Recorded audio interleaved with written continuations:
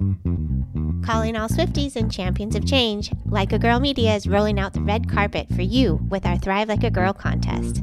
We're all about celebrating powerful women leaders who inspire us to dream big and push boundaries. And who embodies that spirit more than Taylor Swift herself? Here's your chance to see her live in concert. We're giving away 2 tickets to Taylor Swift's show in London on Saturday, June 22nd. Imagine being part of the magic, all thanks to Like a Girl Media. Entering is easy. Subscribe, share, and show us which episodes inspired you the most. Visit our website or check our social media for all the details. Don't just dream it, be it. Thrive like a girl and make this summer unforgettable. Contest opens globally, void where prohibited, must be 18 or older to enter, no purchase necessary. Subscribe and share with hashtag Thrive Like a Girl and tag us at likeagirl_media for entry. Unlimited entries means unlimited chances. Winner chosen at random after contest closes May 20th, 2024. Will be notified via DM. Make sure your profiles are not private. Check full rules on our site. This is your shot to see Taylor Swift live. Don't miss it.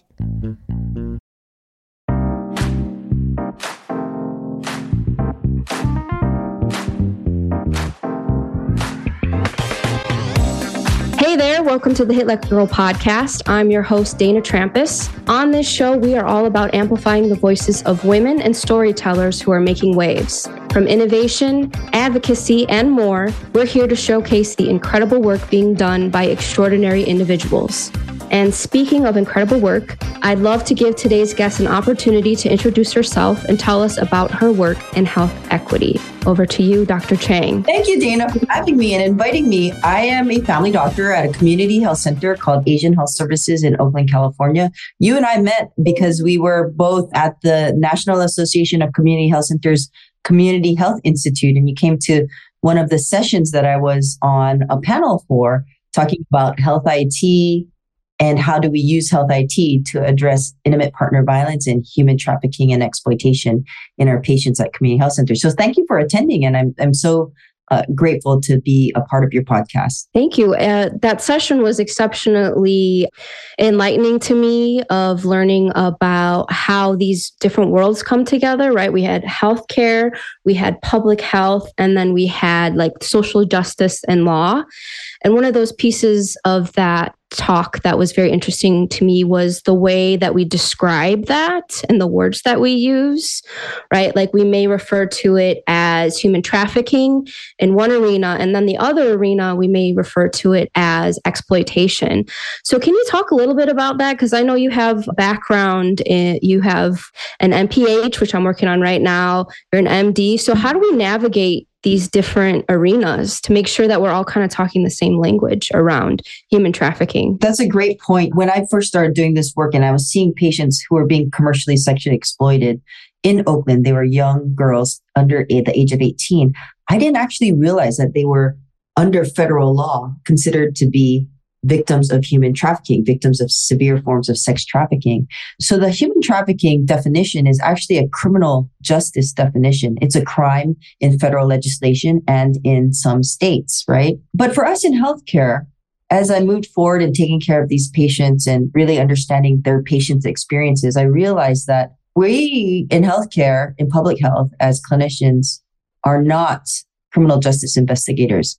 And so when we look at the issue, I am not trying to determine whether someone is a victim of a crime. I'm trying to take care of the experiences that they've had and the harms that may have resulted, or the health impacts that may have come out of those experiences. So we look at it more broadly in terms of exploitation, labor exploitation, or sexual exploitation, or even broader than sexual exploitation is sexual violence. And so this is the different kinds of terminologies and the outlooks that we bring when we take care of these patients. And we really have to be advocates for the patients' experiences and what their needs are versus the criminal justice perspective. Because I'm not a criminal justice investigator. I'm not a law enforcement entity. And in that navigation, how does that collaboration happen? Like, how do you make sure that those are effective collaborations between healthcare and law enforcement and social services to ensure that you're providing comprehensive support to survivors and whatnot? Yeah, this is a very important and critical question. And you understand that every sector looks at things in a certain way. Healthcare looks at it in a certain way. Criminal justice looks at it a certain way. Social services look at it in a certain way. And so the really important thing that we must do, our job as professionals, is to make those partnerships on the back end so that when someone comes in to see us as a patient or somebody is interfacing with law enforcement, that law enforcement knows that there's health impacts from this issue they're experiencing, that I know that there could be criminal justice remedies or protections that patients can access if they're a victim of a crime, that social services knows that when someone is seeking shelter for intimate partner violence or exploitation, that there might be some health outcomes that they need to be aware of, head injuries or strangulation type of health harms, right? And so we all have to sort of know each other's sector and how the patient is going to experience all of these different things. Because a patient is a person, is a whole human being. They're not a sector, right? They're not healthcare, they're not medical, they're not social services, they're not law enforcement or education or what have you. So it's really trying to braid all of those things together. Can you talk a little bit more about those health disparities and what are some of those key disparities that you've observed and from a global health equity perspective?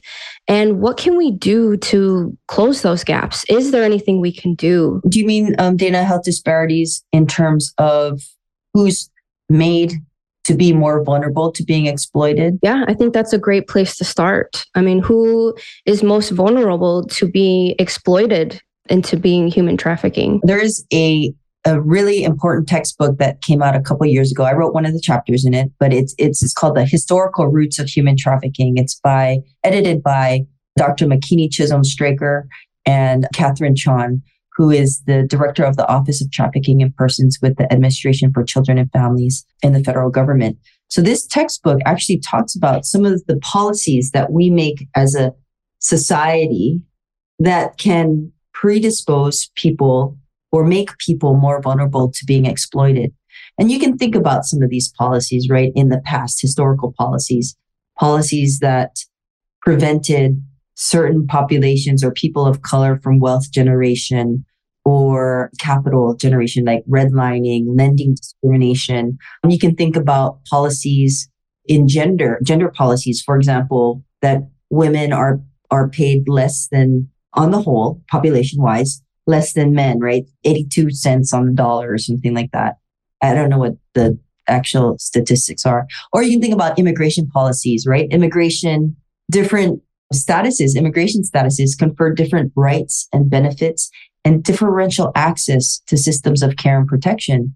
And so when you think about the policies we create, who's included and who's excluded from access to these systems, that creates vulnerabilities. And so that's what I think about when I think about exploitation and who might be made more vulnerable to being exploited or trafficked. I remember in my health policy class, when we were evaluating a policy, we would talk about unintended consequences of a policy. But on the flip side, have you observed policy for good where it has helped survivors or it has helped kind of close that gap a little bit? Certainly, there's policies that increase access to systems of care and protection, decrease vulnerability. So if you're thinking about big P policy, the Affordable Care Act, that policy really enabled a whole swath of people to be able to access healthcare.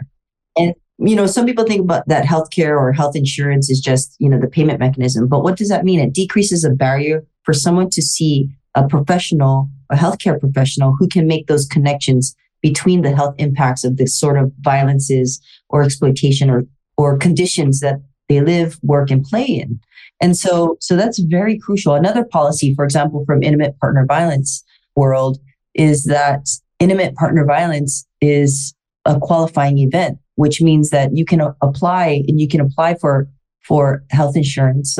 I think on the marketplace anytime during the year, not just during the December, January open enrollment period. That's a policy that increases access and that decreases barriers for people to see me as a doctor, for example. I'd love to hear a little bit about your work at Asian Health Services and what you're working on there and any initiatives that you're doing around human trafficking and intimate partner violence. My work at Asian Health Services, I see patients a couple of days a week, and the rest of the time I do different kinds of technical assistance and training.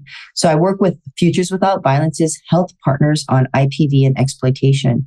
This is a national training and technical assistance partnership that is funded through the Health Resources Services Administration. And it's supposed to give health centers nationwide technical assistance and training and tools and resources in order to get community health centers to build the capacity so that we can take care of patients who've experienced violence and exploitation, or our colleagues, our staff, because this is an issue that affects anyone. That kind of work that I do in technical assistance is based out of Asian Health Services.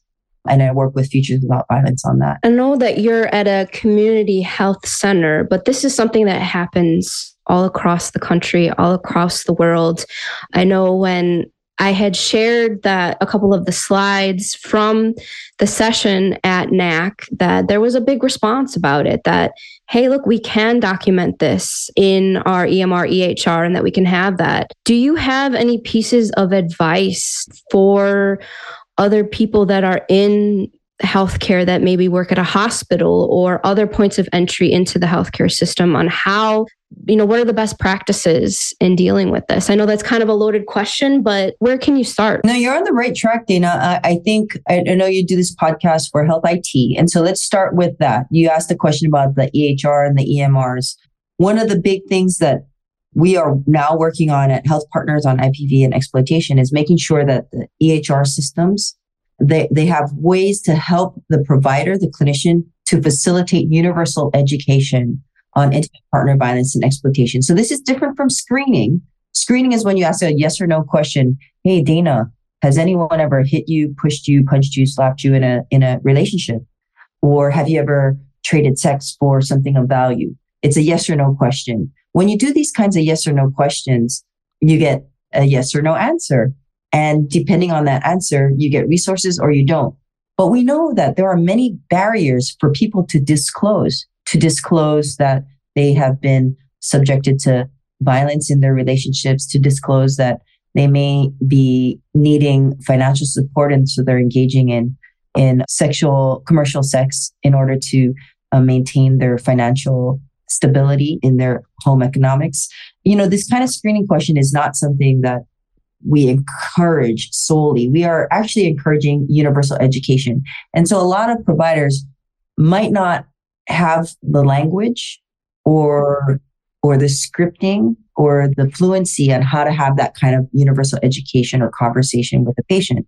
And so with Health IT, we're building this in, these kind of scripts, suggested scripts on how providers can ask or have conversations about intimate partner violence and exploitation. That's the first thing. The second thing is there are now ICD-10, International Classification of Disease codes, for intimate partner violence and exploitation. Providers can use that to help on a population level to document what people are experiencing, whether it's in their patient population or in their communities as a whole. But we want to be very careful. We want to be very careful that patients are aware that this can be documented. We want to be careful and aware that we take into consideration patients' privacy, their confidentiality, and their security and their safety. And so that's developing principles within electronic health records where these records are secure. They can be only accessed by, certain providers, that the patient assents to having it documented. The information is not being sent out. Yeah, I know we talked about this a little bit at the session. Yeah. I led a SOGI data session with my really good friend from the Los Angeles LGBT Center. And we talked about how do we know for sure that my data won't be used against me? That's a very difficult question to answer, but I think there's a lot of fear with that about going to access healthcare because I don't want to give away anything that could be used against me in the future. So there's a lot of things to try to navigate through in this world. I applaud you folks for having this kind of discussion and these situations to come up, especially around when we know that there's artificial intelligence coming up and different ways the health record can be used or mined sometimes. And we want to be very, very cognizant of the effects that it can happen on people. And so, we should think about that. And so with Futures Without Violence, we're looking at the privacy, safety, confidentiality aspects and working with different EMRs to mitigate some of those risks. I liked how you talked a little bit about the role that technology can play in this. Is there any opportunities to innovate for this? Is there a way that digital health can digital health play any part in creating a solution in either identifying or assisting in human trafficking? Wow, that's a big question. We ask the big questions around here. You do ask very big questions. There are ways, I'm sure, that digital technology can assist in combating intimate partner violence and human trafficking. And I know that there are a lot of privacy rights that are being debated in the public sphere right now. They have tried to get big technology companies to combat and to look at exploitation of children in different images and things like that. But there's some pushback. There's a lot of pushback from the privacy sector. So I think these are big questions, which Certainly I'm not prepared to answer. I certainly have a view that some of the privacy considerations can be, I guess, what is the word, violated maybe, if it's going to save or if it's going to mitigate the harms on children who are being sexually exploited. My own personal view, but this is up for debate in our society and our constitution. And how do we balance those things? It's a lot to unpack, but doesn't mean that we can't try to dive in. And I know that we have listeners all across the healthcare ecosystem that could maybe create that solution. I think at the end of the day, it's important to bring the people who are impacted by human trafficking, people like you that are helping to close these gaps, to innovate. I think that there's tremendous opportunity there for that to happen and for that to occur. It's a big public debate right now, for sure. And I think I got one last question for you. I was wondering if there was any last story or experience that profoundly impacted your understanding of human trafficking and the role of healthcare in supporting that you wanted to share. I would say it's more common than people think. Exploitation, labor exploitation, and sexual exploitation. It's more common than we think. It happens to people in our community. It happens to our patients, particularly at community health centers. Once you're aware of it, you can't unsee it. And you can see sort of how exploitation and this drive for capital at the expense of other people's bodies, their labor, the labor they produce and their bodies, this, the sexual aspect of sex trafficking is really, it's horrible. And it is something that we as group humanity can address. Because most people don't want to intentionally harm somebody else. But this drive for capital and this drive for profit and this drive for wealth, I think, puts people at risk. I'll give you an example. There was a restaurant chain here in the Bay Area where a patient of mine was working and she couldn't work. She got sick. I wrote a note, let them know that she couldn't work. They got upset. The employers got upset, said, hey, if you can't work, you don't have a job.